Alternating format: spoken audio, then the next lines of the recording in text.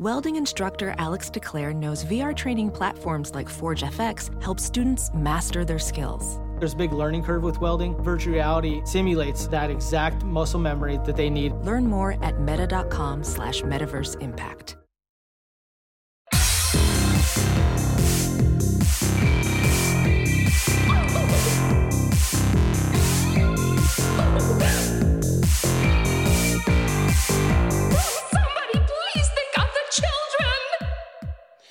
And welcome back to Scarred for Life, the podcast where we open up old wounds by looking back at the films that scared us as kids. I'm Terry. And I'm Mary Beth. In each episode, our special guest brings with them a movie that traumatized them as a child. This week, our guest is Nichole Goble, the host of the Bodies of Horror podcast on the Anatomy of a Scream network, where every 2 weeks, she and a guest dive into the films that exist at the intersection of disability and horror. Welcome to the show! Hello! Thank you so much for having me. I had the recent joy of being on your show, so I'm so glad that you're here on our show now, because your podcast is awesome, and I had such a great time talking about The Taking of Deborah Logan with you. Yes. Ooh. A very different one. But for our listeners who maybe aren't familiar with your podcast, can you tell us a little bit more about it? I know I gave a little bit of a log line in your intro, but can you tell us a little bit more about the podcast? Sure. So Bodies of Horror is a bi-weekly podcast that looks at various horror films through the lens of disability. So we're looking at films that have, obviously characters with disabilities, either explicit or sometimes we go coded, and disability-related themes as well. So we cover a whole smorgasbord of kind of related topics, but all through the lens of disability and looking at all kinds of horror. We've done your classics. We did Freaks, because, obviously, you kind of have to if you're doing disability and horror. And Frankenstein all the way to The Taking of Deborah Logan. So, a whole kind of swath of different stuff. So, that's Bodies of Horror. So I'm curious, how did you come up with this idea? Because I think particularly with the horror genre, it's such an interesting topic, because whether we're talking about mental or physical disabilities, there's been a history of horror that hasn't necessarily done well by that. So I'm curious how you came about this subject and decided to turn it into a podcast. Well, honestly, it's, I guess, from a really young age, horror has had a huge meaning to me in how I've related and how I've talked about my disability. I have, used kind of the phrase a handful of times on the podcast, like horror films have kind of become a language for me to talk about my experiences with disability, because from a young age, there were things that I didn't know how to articulate, and I would see a horror film and be like, ooh, there's something about this and it's interesting, and I can use this to, show my mom and be like, I feel like this sometimes. Yeah, so it kind of got, I guess, the seed planted there. But like you said, physical disability and mental health, horror is a really interesting genre because it never shies away from talking about all of the complicated facets of these things. And in doing so, sometimes it hits some really interesting marks and says something really powerful. And then sometimes it's not great. But there's still a lot to kind of take away and talk about, because I think those are just as, potent representations. I'm curious, since you've gone through a number of films throughout time, I'm curious, have you seen a change in the way disabilities are reflected in horror films, or is there still a lot of work to do? Oh, sure. I mean, I think horror has a unique way of being very reflective of society in certain kind of cultural touch points at various times. All films kind of do that, but I think horror does it in a very interesting and special way. Yeah, I mean, I think that depending on some of the conversations and some of the movements and things that are associated with disability that are happening, you can kind of see some of that reflected. You know, in talking about the taking of Deborah Logan, one thing that I've seen so much more discussed now is the intersection of age and disability. So Alzheimer's and other kind of age-related conditions and diseases, we're starting to see more and more kind of horror films talk about them, and talk about them from a place of not just the individual, but also the family, the caregivers, and how it's more of that community of care around them and the impacts that these conditions can have.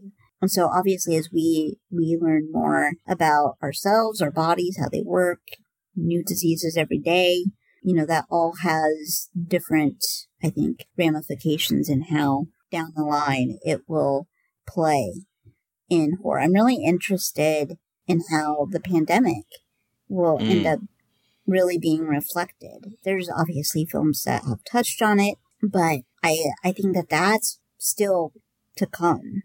And so it'll be really interesting to see how that's unpacked. Well, and I remember when we talked about the taking of Deborah Logan, not to keep referencing our discussion that Terry was not a part of, but we had a really good conversation about the representation of caregivers and the experience of caregiving too. And I think that is such an interesting, like you mentioned, like the intersection of looking at community and disability and like what caregiving looks like and the effects of caregiving. And I think there really is such an expansion of what horror is showing and being more open to talking about. I feel like disability is not as hidden, I feel like, as in previous like iterations and decades of genres. But I'm curious from your perspective, like what are some of your favorite movies in terms of representing disability in the horror space? Like, are there any that you really think are like prime examples of that? So an interesting one that I actually saw recently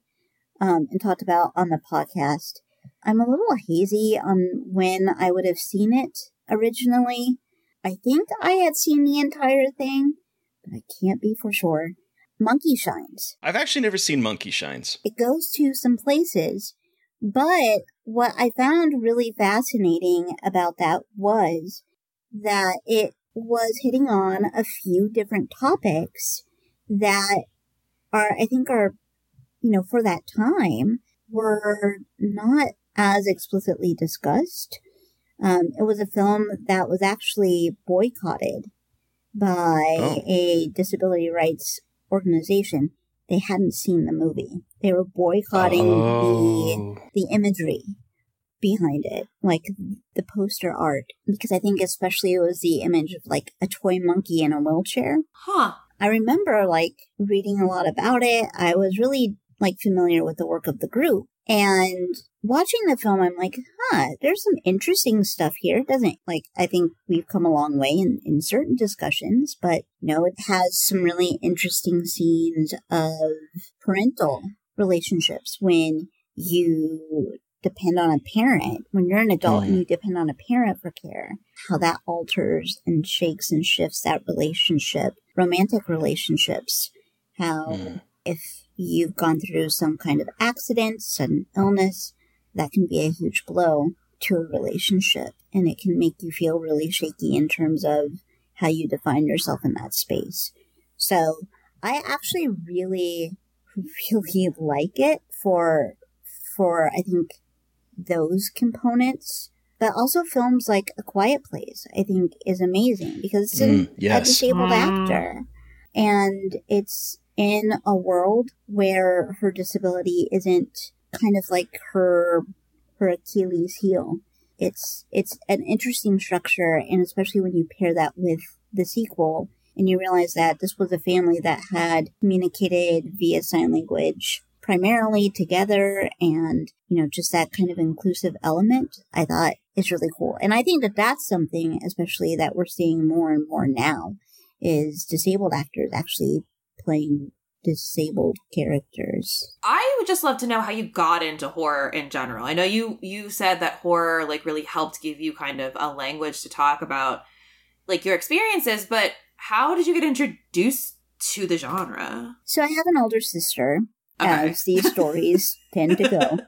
Yep. And I remember she would babysit me occasionally, and she would have some friends over, and they would watch movies. And when our living room was set, we grew up in a really small house. So, it was just this big open doorway between the living room and the kitchen.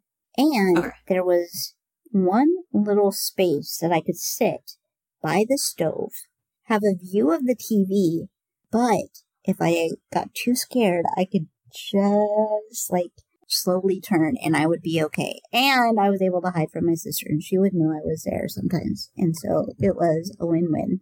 And I saw lots of movies that way. Also, it was always a big treat when we would go to, I don't know, the city, Des Moines or something. And when we would go and visit relatives. Where did you grow up? So I grew up in Southwest Iowa. So I live in Nebraska. Okay, yeah, so I grew up in the little corner kind of between Nebraska and Missouri. Okay. So when we would take trips, we'd be like, oh, we get to go and rent movies. And I would just be transfixed by, the box art. And I would always talk my sister into, renting, something super scary and then hiding so I could watch it. But, yeah, so it was a lot of that. And then once I got a little bit older, stuff would pop up on cable, and I kind of started going down my own little routes of discovering different horror films for myself. I tell you, older siblings are the best. I was the older sibling. I wouldn't say my sister was the best, but I learned so much from her. How much older? What was the age difference between the two of you? She's 6 years older. Okay, yeah. That's kind of like my age, because I was 8 years older. I'm 8 years older than my brother, so yeah. That's the perfect age where they're watching more adult movies, and then little kids can maybe join in on the fun. Yeah, but it was really interesting because, my mom, at some point, my sister was never really, she watched, it's what you would watch when you would have friends over, your slumber party fare.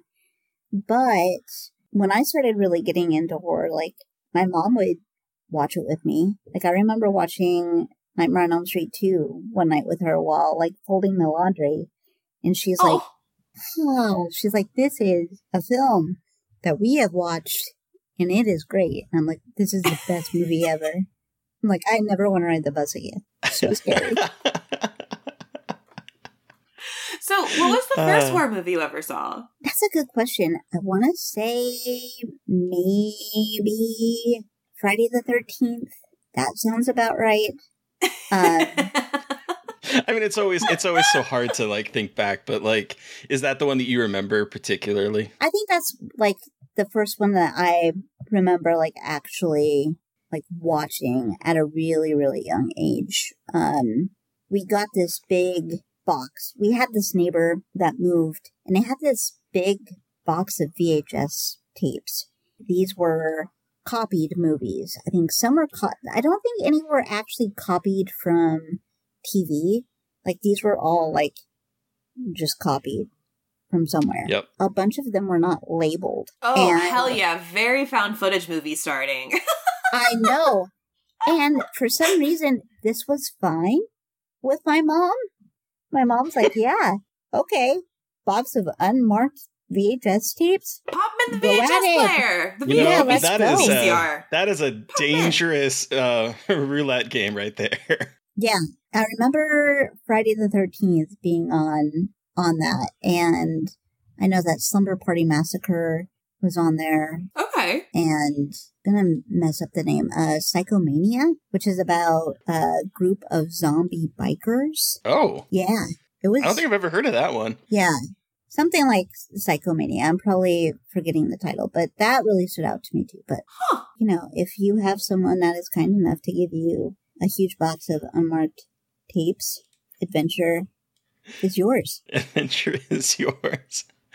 Holy shit. I love a time where we just popped in an unmarked VHS tape and we're just like, yeah, it's fine. Who fucking knows? It'll be great. Nothing weird could be on this at all. Yeah. And then sometimes you find something that is not a movie in the normal sense. Thankfully, that never happened. And it was actually like a pretty good array. Like there were like the original Bedazzled was on there, and I remember thinking that was kind of a hot jam. Your neighbor had good taste. It was wild. He was a cop. So there were so many possibilities of how this could go, and it was fine. It was fine. So what kind of horror did you kind of gravitate to as a kid? Did you have like a certain subgenre or type of horror that you enjoyed watching? I think that I started, I think when I was really kind of under the tutelage of my sister, we were pretty straight and narrow slasher fare. Okay. But then once I started like actually exploring different films on my own, definitely went towards body horror. Oh, okay. Okay. What do you remember? Like some of the body horror movies that you would gravitate towards? The Fly was. Yeah. I mean, Cronenberg was huge. Society. Oh man. Yeah, I watched that at a ridiculous age, and I still don't understand it. But yeah, like body horror was really a thing, and something that I still really, I think, lean into, especially because I think from a disability perspective, I think it's just a really rife subgenre for that kind of discussion. Yeah. And it's really exciting now to see, you know, I think there's, you know, you've got the Cronenbergs who really, I think, create kind of story and worlds around body horror that incorporate it, and it's very interesting and kind of textured and layered. And then you also have body horror that's just like, hey, let's see some organs. So, yeah. But Cronenberg was definitely like a huge entry point for me in that. Well, what's some of your favorite body horror now? I mean, besides, obviously Cronenberg is still a favorite, I'm assuming, but like, what are other body horror films that you've really found and loved as like in the subgenre? Honestly, films like Raw, I think are so great. Oh, yes. Because again, it's using body horror in such a compelling way. I think that director's work is phenomenal, because obviously very much in keeping with that idea of just complicated relationships with our bodies and identity. It's all very interesting. But, you know, Cronenberg's son, Brandon, I think has really came in and I think followed his dad's path a bit, and then kind of framed it a little bit to really be talking more specifically about identity, which I really love exploring too. So, yeah, those are. Hell I think yeah. now is a really interesting and cool time for body horror. I like seeing the various corners that we're exploring. Yeah. Going back to when you were a kid, and I know you mentioned this with like Nightmare on Elm Street 2. Were you a scared kid? Like, were you easily scared watching horror movies? I'm gonna say no, but I absolutely was.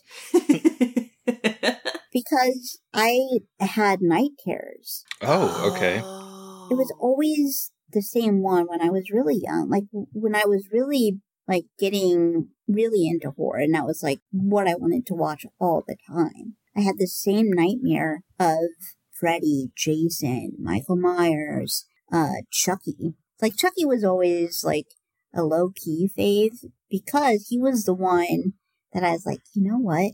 I don't think I could take Chucky in a fight, but it would be so much more even matched. And that excited me because I'm like, I have a chance. I could take Chucky.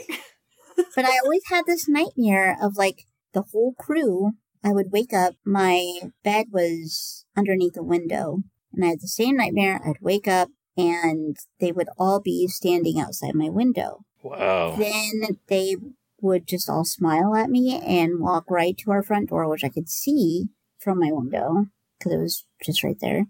And by the time I could get out of bed and run, they were inside, and they had killed my mom and my sister. Jesus.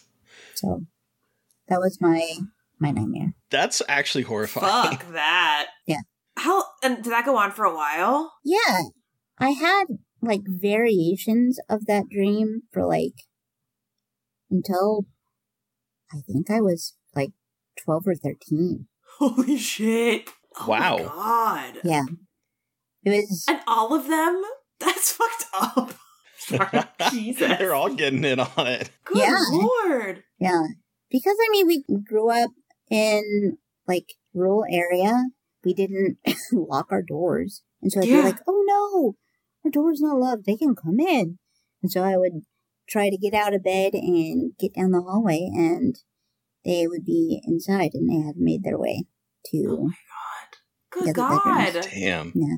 It's always those things where you're like, I wasn't scared, but then when I went to bed, my subconscious let the fear Yeah. go very quickly. Yeah. That's nuts. Yeah. Oh my God. So Wow. therapy is good. It works. Yeah. Do it. Do you get scared now as an adult watching horror movies? Not really. I think we can all kind of be unsettled by something. Mm-hmm. But, you know, you can usually turn that off a little bit and have some kind of feeling of not all consumed. Can't sleep, clowns will eat me. So, but I think it all depends too on the situation. Mm-hmm. Like if I'm, you know, at home by myself, dark night, weird sounds, it's going to be a little bit spookier. I may get a little more jazzed up, but yeah, I don't think I necessarily get scared. Can you remember the last movie, though, that did scare you? Or that reminded you of being a kid? That reminded me of being a kid. Watching a horror movie? Or that feeling? That's a really great question. I think the last movie that I remember, like, feeling really scared was probably The Strangers. Okay. That's a good one. That one's terrifying. I think you're going to be really hard-pressed to find people that aren't unsettled by home invasion, someone sneaking into your home, things like that. So it's unsettling, and I think that it's also just kind of gets at those root things. And I would say that that's probably one that whenever I watch, you can kind of go back to that place. And it reminds me also of being a kid and that fear of, oh, my door isn't locked and bad things will happen. Yeah. That's a good one. That is a good one. Okay, Nichole, we have talked about your horror history and your podcast, but what movie did you bring with you today? Your Scarred for Life pick. I brought Dr. Giggles. You sure fucking did. And for the unfamiliar, Dr. Giggles is a madman who believes he's a doctor, comes to the town where his crazy father was killed, and soon begins murdering people and becoming infatuated with a teenage girl who has a heart condition. Boy, this movie. Boy, howdy. I have a feeling I know one of the parts that might have jumped out at you as a kid, but I have to know. Take us back. How old were you? How did you see this movie? What about it scared you? Give us your horror story. Okay. So I saw this one. This was a rental. This was a slumber party, a couple of friends over thing. However, I was introduced to the magic, the mystery, the mayhem of Gigs when I went to a movie. Gigs. So we had a movie theater in the small town that was near us, and it was like one of those kind of almost like second run theaters where it's like family movies that have been out for 2 years, and it is the theater that will continue to play them. and only play Muppets Christmas in the month of December. But I remember going to a movie there and seeing the poster, because they always had posters for stuff that they would never show, which was ridiculous to me. I could not conceptualize this. But I remember seeing this poster and a little rhyme: if you live in Moore High and you get sick, get down on your knees and pray you die quick. And I was like, Dr. Giggles. I'm like, this sounds wild. I will see it someday. And then I did. That was my kind of like intro. But yeah, when I was in middle school, I was part of a consolidated school district. And so we all went to like these different super small elementaries. And then we came together in like middle school and high school. It was my first time being around this other group of kids, because I had grown up in like when we moved to Iowa, because I was born in Nebraska. Oh, okay. We lived in a neighboring town, and so I went to elementary there. And then I got to be with then we moved towns, and then I went to school with the other kids when I was in middle school. So Dr. Giggles was interesting because these girls that I was just getting to know, they're like, oh, well, why don't you bring a movie for us to watch? And I was like, cool. So I'm like, I'm going to be the most awesome person, and they're going to love me. So I rented this movie because I had also, in reading like a box or something about it, it said that, it's about a heart surgeon, and I have a heart condition. I would have to go on heart monitors for periods of time for like testing, just like in the movie. And so I was like, oh, this is going to be really cool. And I can use this to kind of be like, yeah, so this is why I have a heart monitor sometimes. Wow. That's a lot going into this, just even without what happens in the movie. That's a lot. Because that is an important part of this movie. And it's also kind of horrifying when you think about it. So you wanted to impress these girls. You took this movie. Yeah. What happened? Well, we watched it, and they did not appreciate the nuance. The subtlety, the nuance of Larry Craig's so much subtlety in this movie. Yeah. So, no, I mean, they were kind of like, why? Like, why did you, like, what is this movie? And did you need to bring it? Why did you bring it? Because you could have just, like, talked to us about things, and we wouldn't have had to watch this. But I'm like, yeah, but we've learned so much by doing this. And are we even better friends? We didn't come together after this? They didn't join us together? No, and I wasn't able to take movies over there for a while. Not until in high school, when people would come over to my place to watch movies, and then I would be like, you have no say. You have no choice, no agency. I will subject you to whatever the fuck I want. Yeah. But my house, my rules. When I would be invited, they're like, and you bring chips. So, were there other movies that you guys watched that night, or was this like the movie for the night? No, this was the movie for the night. Yeah. That is amazing. Do you remember in particular, like, the scene that, like, you lost them on? I mean, I think the scene that really took some of them out was the reenactment of him coming out of his mom's corpse. They're like, no. They're like, that. What is that? What is happening? And I was just really like, the scene that I struggled the most with was when she takes the heart monitor and puts it in the fish tank. Those things are so expensive, and you can't do that. Like, these are hooked up to sensors, and the doctors will be mad, and then they will kill you. Like, then any doctor will kill you. Then it doesn't have to be Dr. Giggs. It can be any doctor. Yeah, any surgeon. They probably would have been like, well, you need to have this valve replacement now, but we're not going to do it because you fucked up your monitor. So you don't respect the machinery. We don't respect your machinery. We bid you good day. It does make sense. I get why that moment would traumatize you, but I do think it's very funny that we have a scene in which a kid is literally ripping himself out of his mom's belly, and this is the scene that like affected you. Yeah, Love it really that. did. That's hilarious. I thought about it a lot, but yeah, the corpse thing was really, I think, the deal breaker for the other people. They were like, no, this is not cool. This is not it. Yeah, this is not the film that we thought. I mean, it has such a happy title, Dr. Giggles. Like, it could be, in another universe, this is like an Eddie Murphy, Professor Doolittle type of movie in another universe. Imagine if they remake it and they go that route. What? You have one ticket at least right now. I'm ready to see it. Remake it with John Mulaney. What would that be like? Like, not so much giggling, more just like uncomfortable processing, which probably would have benefited Giggs at some point. You know, it probably would have.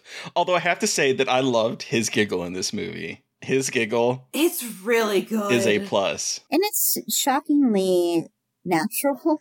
Yeah. It doesn't feel like nothing about this movie is natural, but that's like the most natural. There's a lot you could say about this movie, but I have to say that Larry Drake's performance as Dr. Giggles is A+.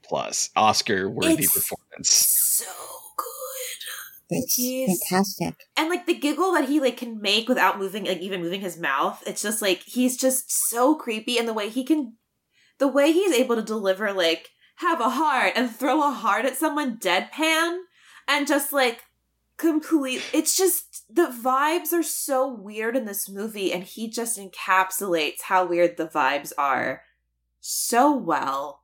Exactly. And I adore it. Like he's just going full like this is ridiculous, and we're gonna just go with it. And I appreciate that about his performance so much. Yeah, and sometimes like it is interesting because there are times where he delivers. There's, I don't know, you stop counting after like 6,000, but there's at least that many medical puns. I will say, I started writing them down and I quit because I was like, there's too many. I was writing them down. Cutting edge of medicine, let's open this baby up. Like, where's the other one? Laughter's the best medicine, checkout time. The lines are great, but there was so many that I was like, I can't write them all down. Yeah, but some of them he delivers in like a perfect deadpan of whatever. And then there are some that he's like, all right, I'm saying this because I truly would, I'm being that person right now, and I'm gonna fuck with you. So I appreciate the range. Well, especially when he pulls out like the medical instruments that he's made, like his fucked up, like this is like low rent Dead Ringers. Like maybe I just thought of Dead Ringers with like the fucked up doctors with their weird medical devices that are just like torture devices, and he just brings them out. Spoilers. I haven't watched it yet. Well, it's not really a spoiler. It's like the consent. It's like the conceit of the whole movie. But the way that he delivers the lines when he's about to kill someone and like he knows he's hamming it up is just so good. Like when it's it is the woman with the heart condition's father's girlfriend, and he's like, pump it out, and like pumps her stomach, and it's just so, and like on top of that, the kills in this are fucking brutal. Like so different. They really commit to the doctor bit so well in how the kills, I will say. Like the kills in this are A fucking plus. Well, and what's interesting about the medical devices is that they're not like these completely wacky things. Like they're just exaggerated versions of actual tools. Yeah. And I think that, you know, I think for me, like, as a kid with a disability, going to the doctor was fucking horrifying. Yeah. Because you have no autonomy. You usually don't know what you're going to be in store for. You just know that it's going to be uncomfortable. Mm-hmm. And you're going to be poked, prodded, and whatever. And I think on a logical level, you trust the doctors and you trust your guardian, your parents, whomever is with you to keep you safe and nothing bad will happen. But there's always that, it's horrifying. That the simplest tool can be really horrifying when you're a kid and you don't know what it's going to do, where it's going to go. This film actually does, I think, a really interesting way of playing with that, with these tools, because they're what you would see anywhere, but they're just this exaggerated death version of them. Well, and I also think this film handles, and I'm curious, Nichole, your perspective on this, but like on how like Jennifer, how they tackle Jennifer's heart condition and how they do have her like throwing the heart monitor into the tank and showing her frustration and showing her going to the doctor multiple times and how it really affects her life. I think we don't really see horror movies grapple with that, especially from the 80s like this, and like how they kind of, you know, it's not perfect, but in showing her having a disability and not just, you know, and again, like they use it for some weird shit at the end in terms of like the mom and him felt like it's all very strange, but at the same time, it's like interesting how they have her, especially a teenage girl, having more of that depth as like the final girl of a horror movie. It's interesting. Yeah, I think on a very specific level, I think it does go to places that you don't typically see in terms of like, especially as a teenager, it's you just want to have friends and fit in. Not necessarily like, you just want to have like your groups and feel good about yourself and feel like you aren't, I don't know, especially with a disability, that you're not just this weirdo. Mm-hmm. You see this, I think, explained and kind of played with in a couple of different ways. One is in her relationship with her boyfriend, because she can't drink, she can't have sex, and this is what you teenagers must do in horror films. Especially in horror movies. Yeah, you just have to. And she's like, no, she only does that for like 5 minutes.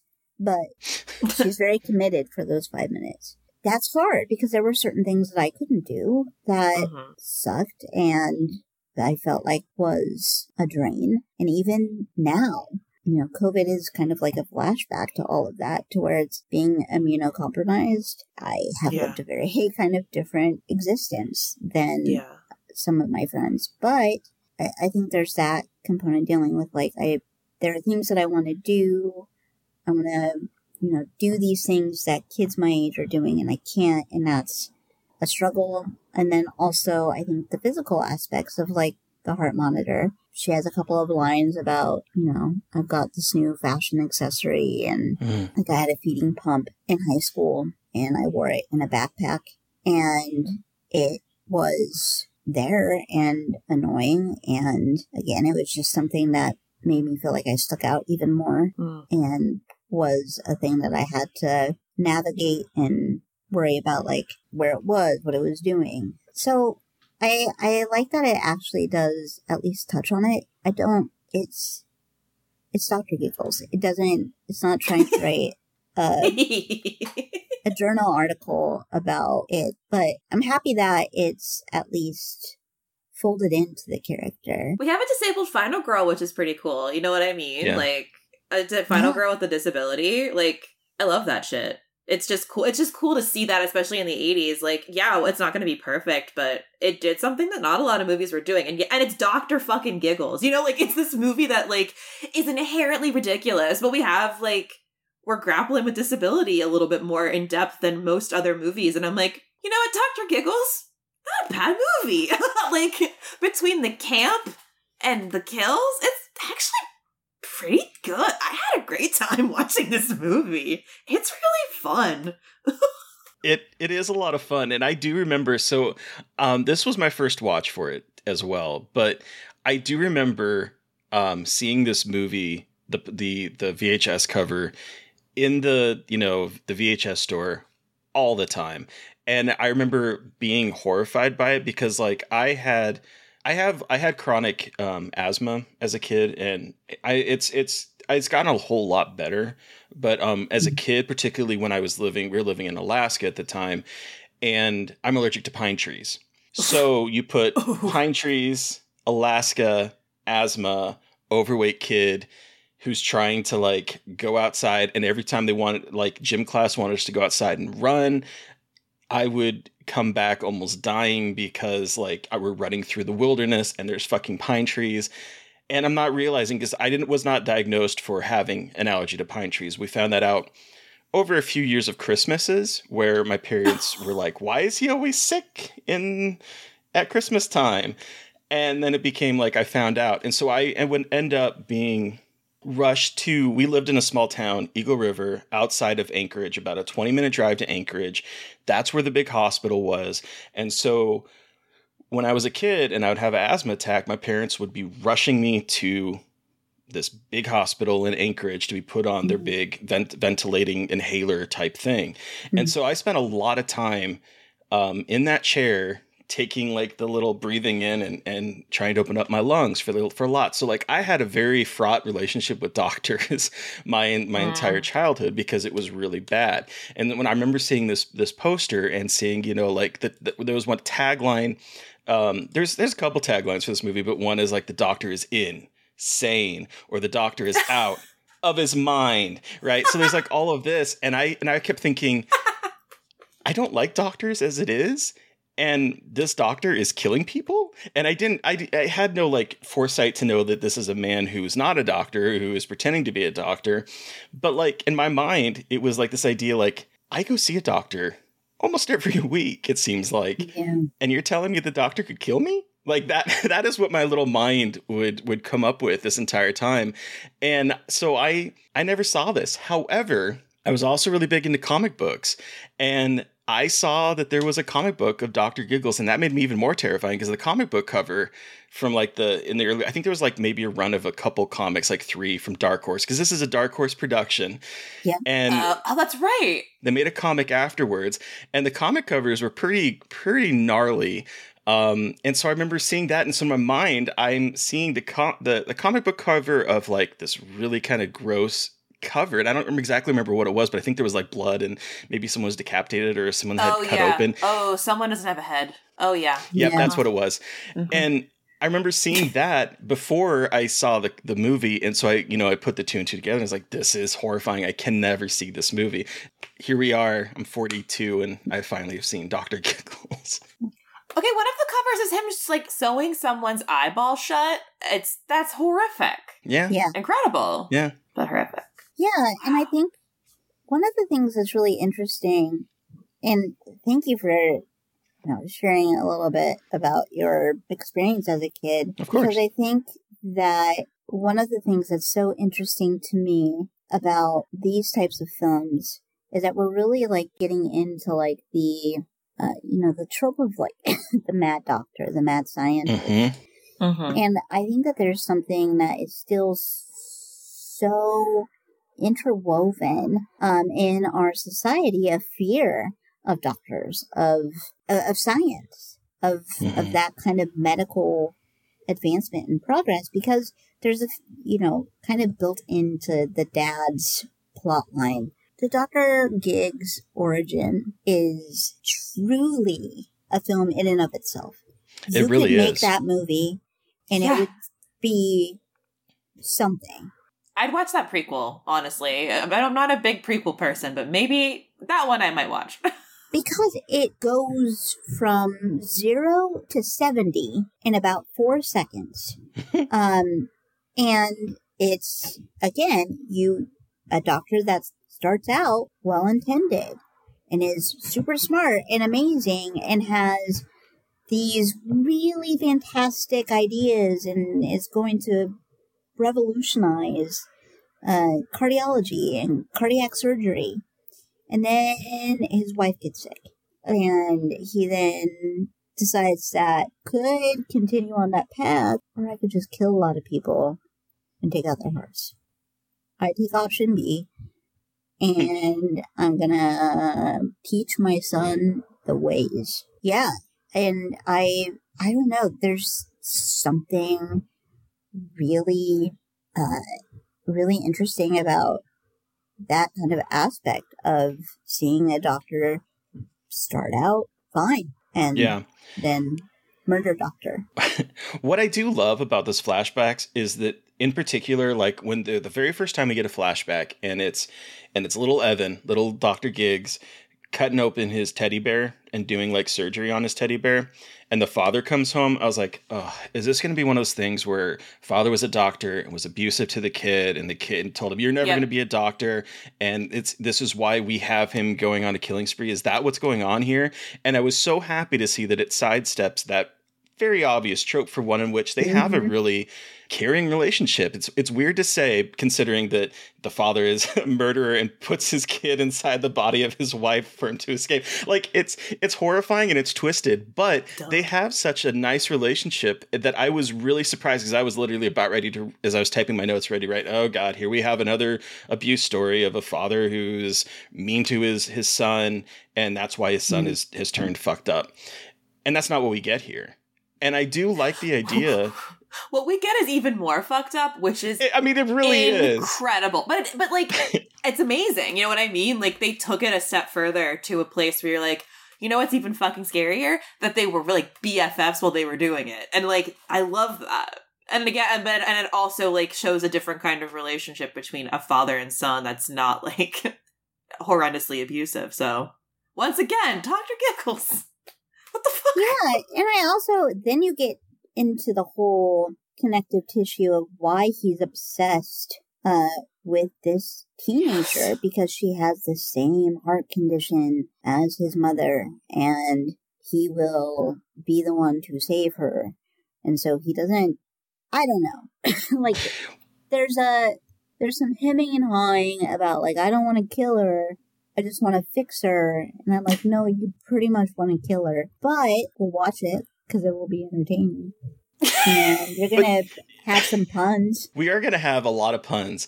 But the other thing with that whole situation that I found really refreshing is the fact that he doesn't seem to have, like, it's not a sexual thing for her. Because when I was reading, all I knew is what I saw as a kid, and then reading the IMDb synopsis, which we shared, where it says becomes infatuated with a teenage girl. When you use those words, an older man is infatuated with a teenage girl, I thought we're going to have another sleazy, kind of gross type of situation. That's also what I was expecting. I was like, oh, Jesus Christ. A movie from 1992 with a teen, like, great. And that's not what we get. I love being wrong. Me too. Because it's all because his mom died from a heart condition. And in his mind, he wants to fix her because he couldn't fix his mom and his mom died. And that's really tragic. And I will say, this is a Universal movie. This is a Universal monster movie from the 1990s. Yeah. This is their attempt to do another Universal monster movie, because it has a similar sort of like tragicness to him. He's a little bit sillier, but if you really think about it, it's basically like Frankenstein, and he's trying to create his Frankenstein's monster, and the villagers have turned against him and his father. Like, this is a Frankenstein story here. We have another Universal monster movie from 1992. Yeah. Case closed. Yeah. I can't drop my mic, but I'm dropping my mic. Get up, pop it up, we're done. That's a really brilliant, I think, take on it, because, yeah, especially with the dad is killed by the townspeople. Mm-hmm. Because he's been killing people and taking out their hearts. I mean,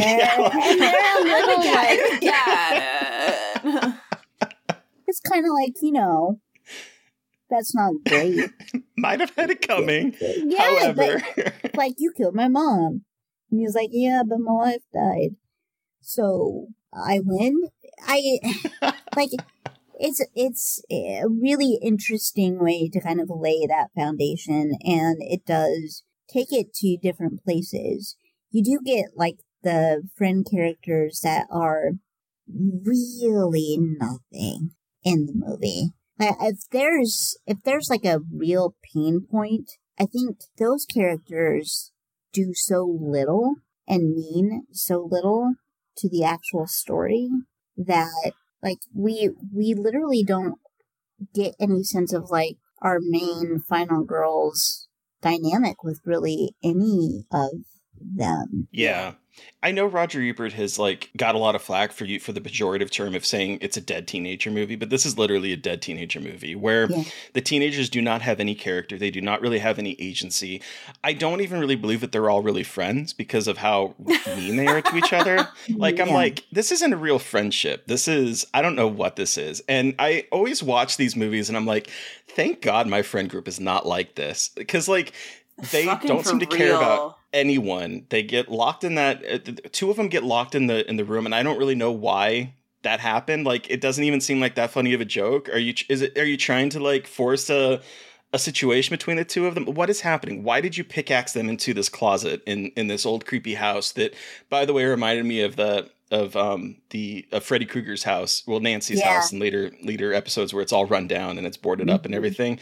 Like, these aren't real friends. And I think that always like bugs me in a lot of these movies where we do have friendships where I'm like, in real life, you would not be friends. Because they don't even have that sort of like frenemy vibe. It's just, they're just rude to each other. There's like no connection. Yeah, it's almost like they don't even know each other really. Mm-hmm. And everyone except for kind of that main couple, they're basically just sent off to die and play that out. And I don't know. I think that it take a little bit of time and actually create some relationships. Have a couple of scenes where the people are together and they're having conversations. We're learning a little bit about the history of their relationships, because then it makes the kills, I think, a little bit more zingy. Mm-hmm. They mean something a little bit more as opposed to just a dead teenager thing. Now it's all pinned on how awesome Dr. Giggles can make it. And he does make it awesome all the time. He really does. But he's working so hard. He's working so hard. He's carrying this entire movie on his back. That's what I say. He is carrying this movie on his back. Because again, I was like, this is one of those movies where I was like, where's Dr. Giggles? Like, where's the kill? Like, I don't... Like, especially when they go into the house and it's like, is it 3 couples or 2 couples? But in the house, there's 2 couples. Mm-hmm. There's the couple that's a black woman and a black man, and guess what? They're killed first. Great, love that stereotype. But like again, we don't really know who these people are. They're just there to like get stuck in the house, get ready to fuck, and then get murdered very quickly. And it's just it's a vehicle for Dr. Giggles, and you know what? That's okay. I'm not mad about it, but but it's true. Like they do make it seem like they want there to be more of a like attention with like her boyfriend cheating on her with this other girl and all of that. And I was like, I don't care about that. Like, I don't really know. I barely know anyone's name. Like, I don't really know who any of you are. Like, I don't care about that drama as much. And that to me was when I was like, you missed the mark on that one. Yeah, and I think there's just, with all of the relationships in the film, I think it's just really kind of, a lot of them are just devices to get a kill. Mm-hmm. And I kind of agree that at the end of the day, it doesn't really matter, because I don't think the film really presents itself as much more. I think, it wants you to think that there's these, this interesting friend group, that this girl has this really complicated relationship with her dad's new girlfriend. Great wife. point. That was barely addressed. There's like one scene where they're fucking in the house, which is like, what the fuck? And then when he leaves to go find, because her heart monitor is in the tank, and she's like, it's me or her. I'm like, she's a heart condition, bitch. Who are you? What I love is that this is the one note. Sometimes I will go and I will bold things that I want to make sure, so that if I'm skimming through my notes, I will key on it. The one thing I bolded on here was their conversation where her father says, she just lost her mother. And Tamara's response is, you just lost your wife. You adjusted. And I'm like, I know. What? I mean, she is. Is she wrong? Is she wrong? She's not. You're absolutely right. She's not wrong. But I'm just, it's like, it just opened up this avenue where it's like, yeah, I don't believe that this is actually real.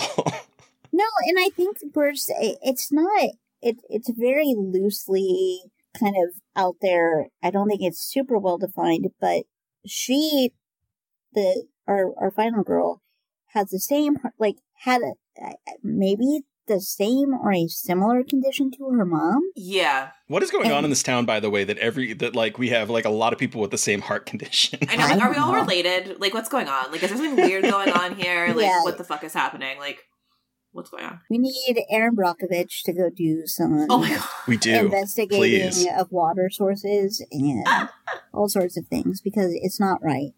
But It's not right. you would think, too, like, that's interesting. Mhm. And is kind of a thing for that father-daughter relationship. The dad just lost his wife to condition X. Now his daughter has it. And how that's gotta really fuck with you. Mhm. Yeah, instead he's like, well, sorry I didn't go to your doctor's appointment. I had to do spreadsheets. And now I gotta go fuck this person. Go bang my new girlfriend. Yeah, but don't drink or have fun. Love you, bye. Don't do what I do. Yeah. Isn't she comes in and she hears them having sex and she's like, cool, I just ruined everybody's plans. And I was like, oh, I just want to hug her. I'm like, Jesus Christ, this poor girl. Before Dr. Giggles even decides to hyperfixate on her, she's just like, yeah. Then that teenage angst. And they could go so much more into the teenage angst, but I feel it. I feel it with her character a little bit. Yeah. And then you have the boyfriend that is just... Fuck you. Gross.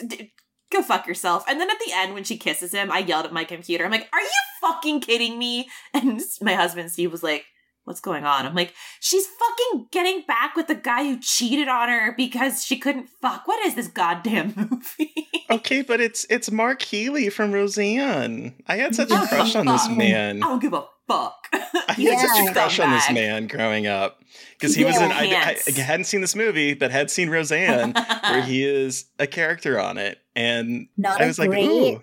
Not a great partner in that. No, he's not a great partner. As well. So, I think that's kind of an interesting thing, because in high school, you do define yourself by the, like, relationships in ways that you transition out of as you get older, or you hope that you do. And yet, not necessarily, because I had basically almost a very similar experience. I had my recent valve replacement, and, like, my partner was like, yeah, well, okay. It's been real. We had a good time. And wow. Yeah. Like, literally, I was home from surgery for, I think, just maybe a week, and they went on, like, a 1.5 week trip. Couldn't lift anything, was in a harness, but they're like, yeah. Wow. Gonna go on the trip and have fun, chilling. So, yeah, I kind of felt that sense of, like, it's teenage angst, especially with how it's zoned in on in the movie. Yeah. But yeah, just this whole, like, what the fuck does this even mean now? Like, am I just going to be this person now that is never going to find someone that is understanding, or I can have a conversation about this without them deciding to blow it off? And so I do think that, like, when she kind of catches him cheating, like, she's pissed off, but she's also just kind of, like, indifferent. Just like, she is. She's so just like, cool. Like, another fucking thing. Like, great. Love that for me. Yeah. She's like, I knew it was happening. So, more like disappointed, but not surprised.gif. Yeah. So, it's, that, like, I don't know, like, watching it now in my 40s, like, I thought it was, like, oh my God, this is so relevant to my life. As, like, a teenager, now I'm like, oh, fuck. Yeah. Like, why? Why is this so? But, yeah, I found that really interesting, but I don't know. It would be interesting this would be a film that I would love the idea of someone toying with a remake. Like, what would you do with it? That would be. I do want to mention and circle back to the kid cutting himself out of his mother, because okay. Because this here's the thing. I have had a rough few weeks at work, and last night I was trying to watch this movie and I was very distracted. And so there was one point where like I was on my phone and I looked up to see hands coming out of a woman's stomach, and I was like, what did I miss?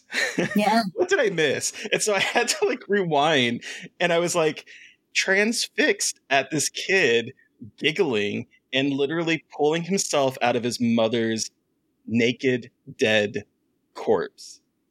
And then you find out later that he sews her back up and escapes when Magruder wakes up. And I'm like, this scene is horrifying, kind of hilarious in a darkly comedic sense of things, but it is so unlike anything else in this movie that I was like, what the fuck? Well, and I love how the cop has like lived with this moment for so That's long. an indelible, talk about scarred for life moment. That is an indelible scarred for life moment for that cop, for that person. It is, but he has some very interesting ways of dealing with it, of conveying the story to his partner, and who no one believes, and has the whole thing like solved immediately, and no one wants to believe him. But that's how it is. He's like, oh, by the way, here's everything that you need to know. And they're like, but we have like 70 more minutes. There's so much more movie to have. There's so much more to experience. Exactly.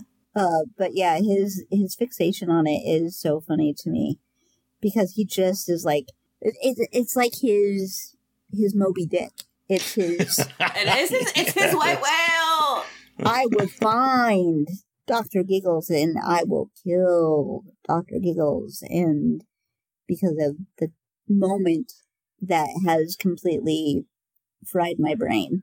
Yeah, that he's such an entertaining character, and I think you spend just enough time with them. Yes, that it doesn't really feel like it's diverting any of the fun. But you're just like, oh, also the townspeople have been living with this, and they're still, a little pissed. I also just love the fact that this kid escapes, is never seen again in Moore High, ends up in a mental institution, and no one knows that that these are the two people.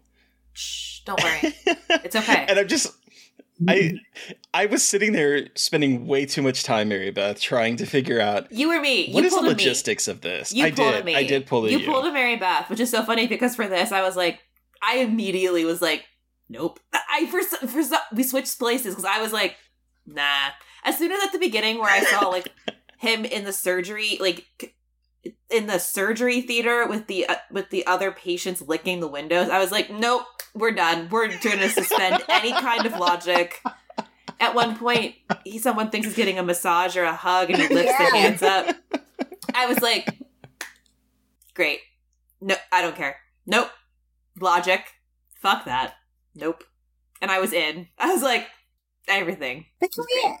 But I want like a Mythbusters episode to like, let's explore this child sewn in to okay, the corpse. That I was not sure how he got in, and that I did think about a little bit too hard, because I was like, wait, she doesn't look like it, but you would be able to tell if there was a small child inside of the body.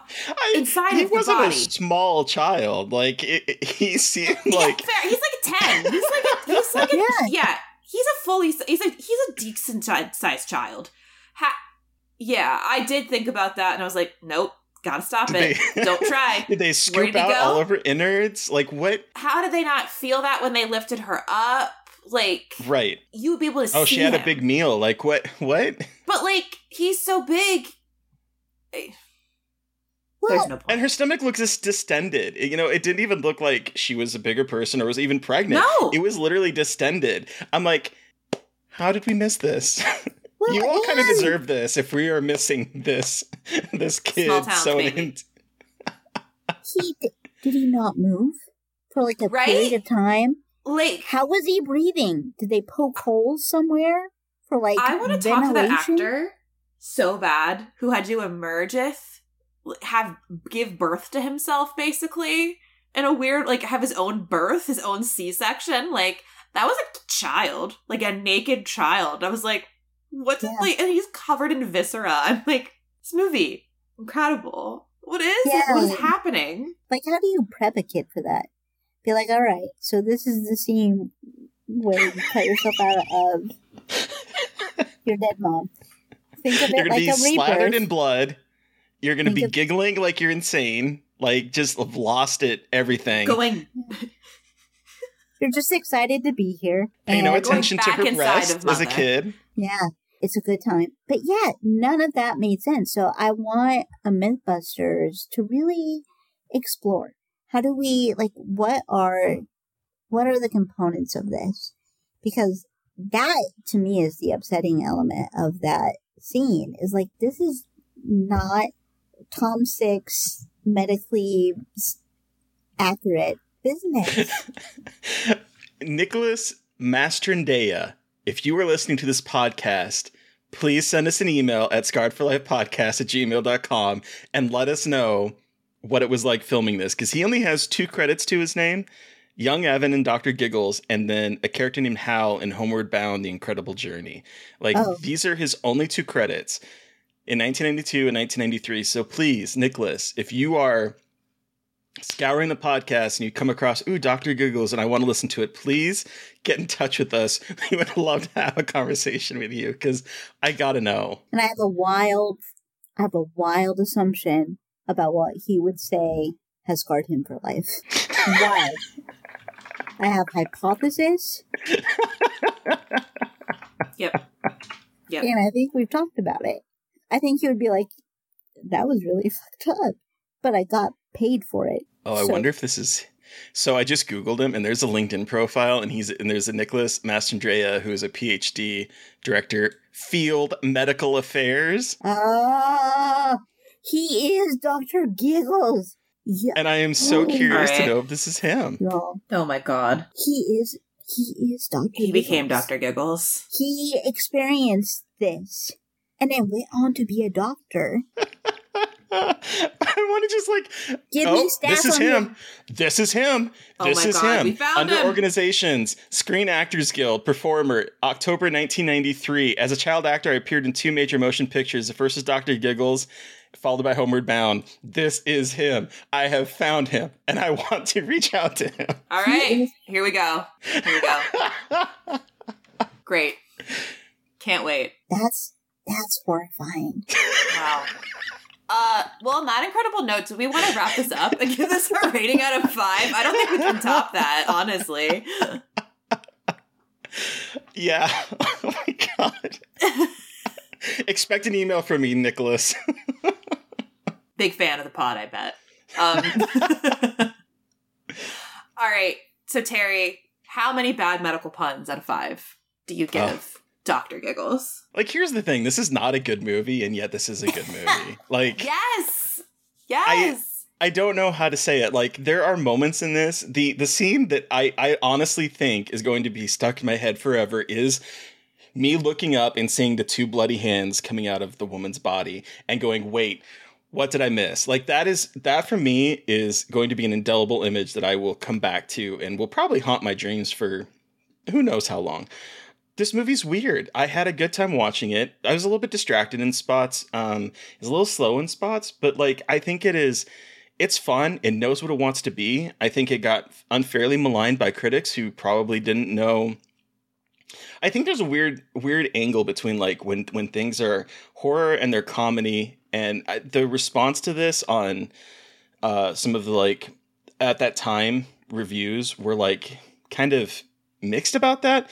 And I don't know. I think this is a lot of fun. I'm surprised that this was a movie that was released in theaters. I was surprised to see that it was released by Universal Pictures, because this does not feel like a movie that Universal Pictures would have released. And for that, I have to give them credit.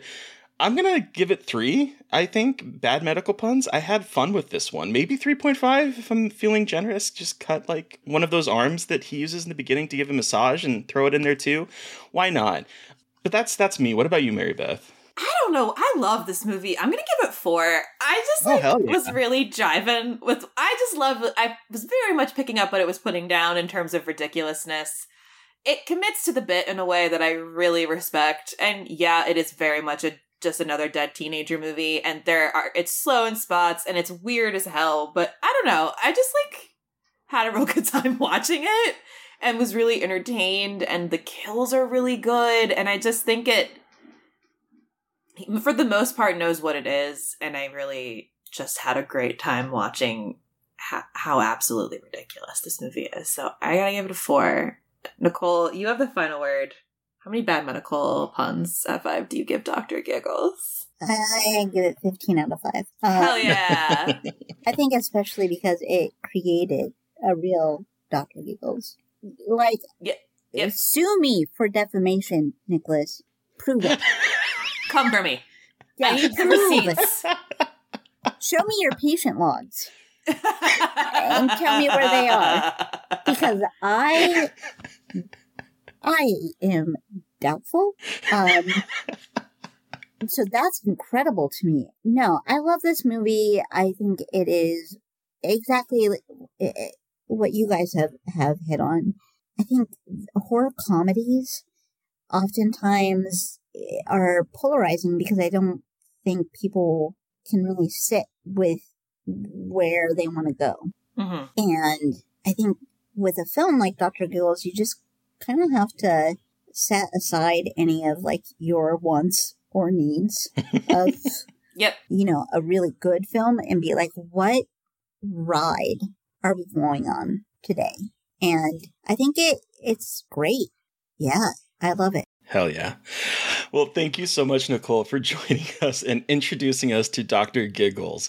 And they also thank you for sharing so many stories about how this affected you due to your own experiences. Thank you so much for sharing all those stories with us. I appreciate it. Yeah. Where can the listeners find you? And what do you have to plug for your podcast? What is an episode that you think people, and you cannot say Mary Beth's episode, what's an episode you think people need to go listen to? That is a great question. So I would say that one episode that I really enjoyed doing was talking about the movie Hush and the movie A Quiet Place. I feel like I am in a minority in that I absolutely hate Hush. Oh. I do not like it. I'll give a little bit and say that I think it has moments that are impactful as just this home invasion type film, but the way that it handles disability is something else. So I did that episode to kind of talk about why it's important and why I think it's really great that we're seeing now more disabled actors taking on these roles, because Millie from A Quiet Place had voiced her disapproval of Hush and said, for A Quiet Place, it was really great because I felt really integrated into the process. Mm-hmm. And, mm-hmm. We were really concerned about the sign language being accurate, and I got to kind of lead that because it was truly a thought by the filmmakers. So I thought that was kind of an interesting exploration there. So, yeah. Okay, cool. And where can people find you? Oh, you can find me at Anatomy of a Scream. I also am now occasionally one of the hosts over at the Alter Tapes.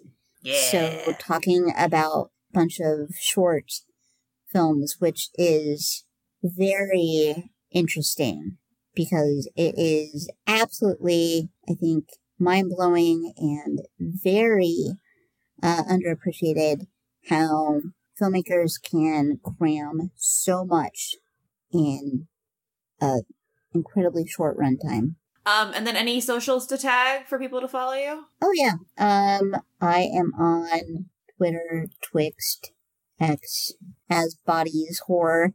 I'm also on Blue Sky, at Bodies of Horror. I checked that. I gotta get into the habit of checking that more. Yeah, so do I. I'm really bad about checking it. Yeah, I have made sure finally that my notifications are on, so I actually see if something is happening. So I feel like we're taking steps. I'm just not very social media. It's very taxing sometimes. So. Oh yeah. I get it. Oh yeah. But yeah, that's where you can find me online. Cool. Hell yeah. Sweet. Well, listeners, you've heard from us. We want to hear from you. Tell us about your experience watching Dr. Giggles, this incredible, underrated movie that I now want everyone to see. You can send us an email at scarredforlifepodcast@gmail.com, especially if you are the actor that we want to get in touch with. Or you can follow us on Twitter. I'm at MB McAndrews. And I'm McGailey Dreadful. And of course, don't forget to follow the podcast on Twitter at Scarred Podcast and also on Instagram and Blue Sky at Scarred for Life Podcast. And please don't forget to review, rate, and subscribe. And if you want to help support us, we are on Patreon. I don't know if you can hear my cat purring really fucking loud, but thank you to Eric Power for our artwork. Thank you to Sean Keller for our music. Thank you, everyone, for listening. Please stay safe out there, but most importantly, stay creepy. And until next time.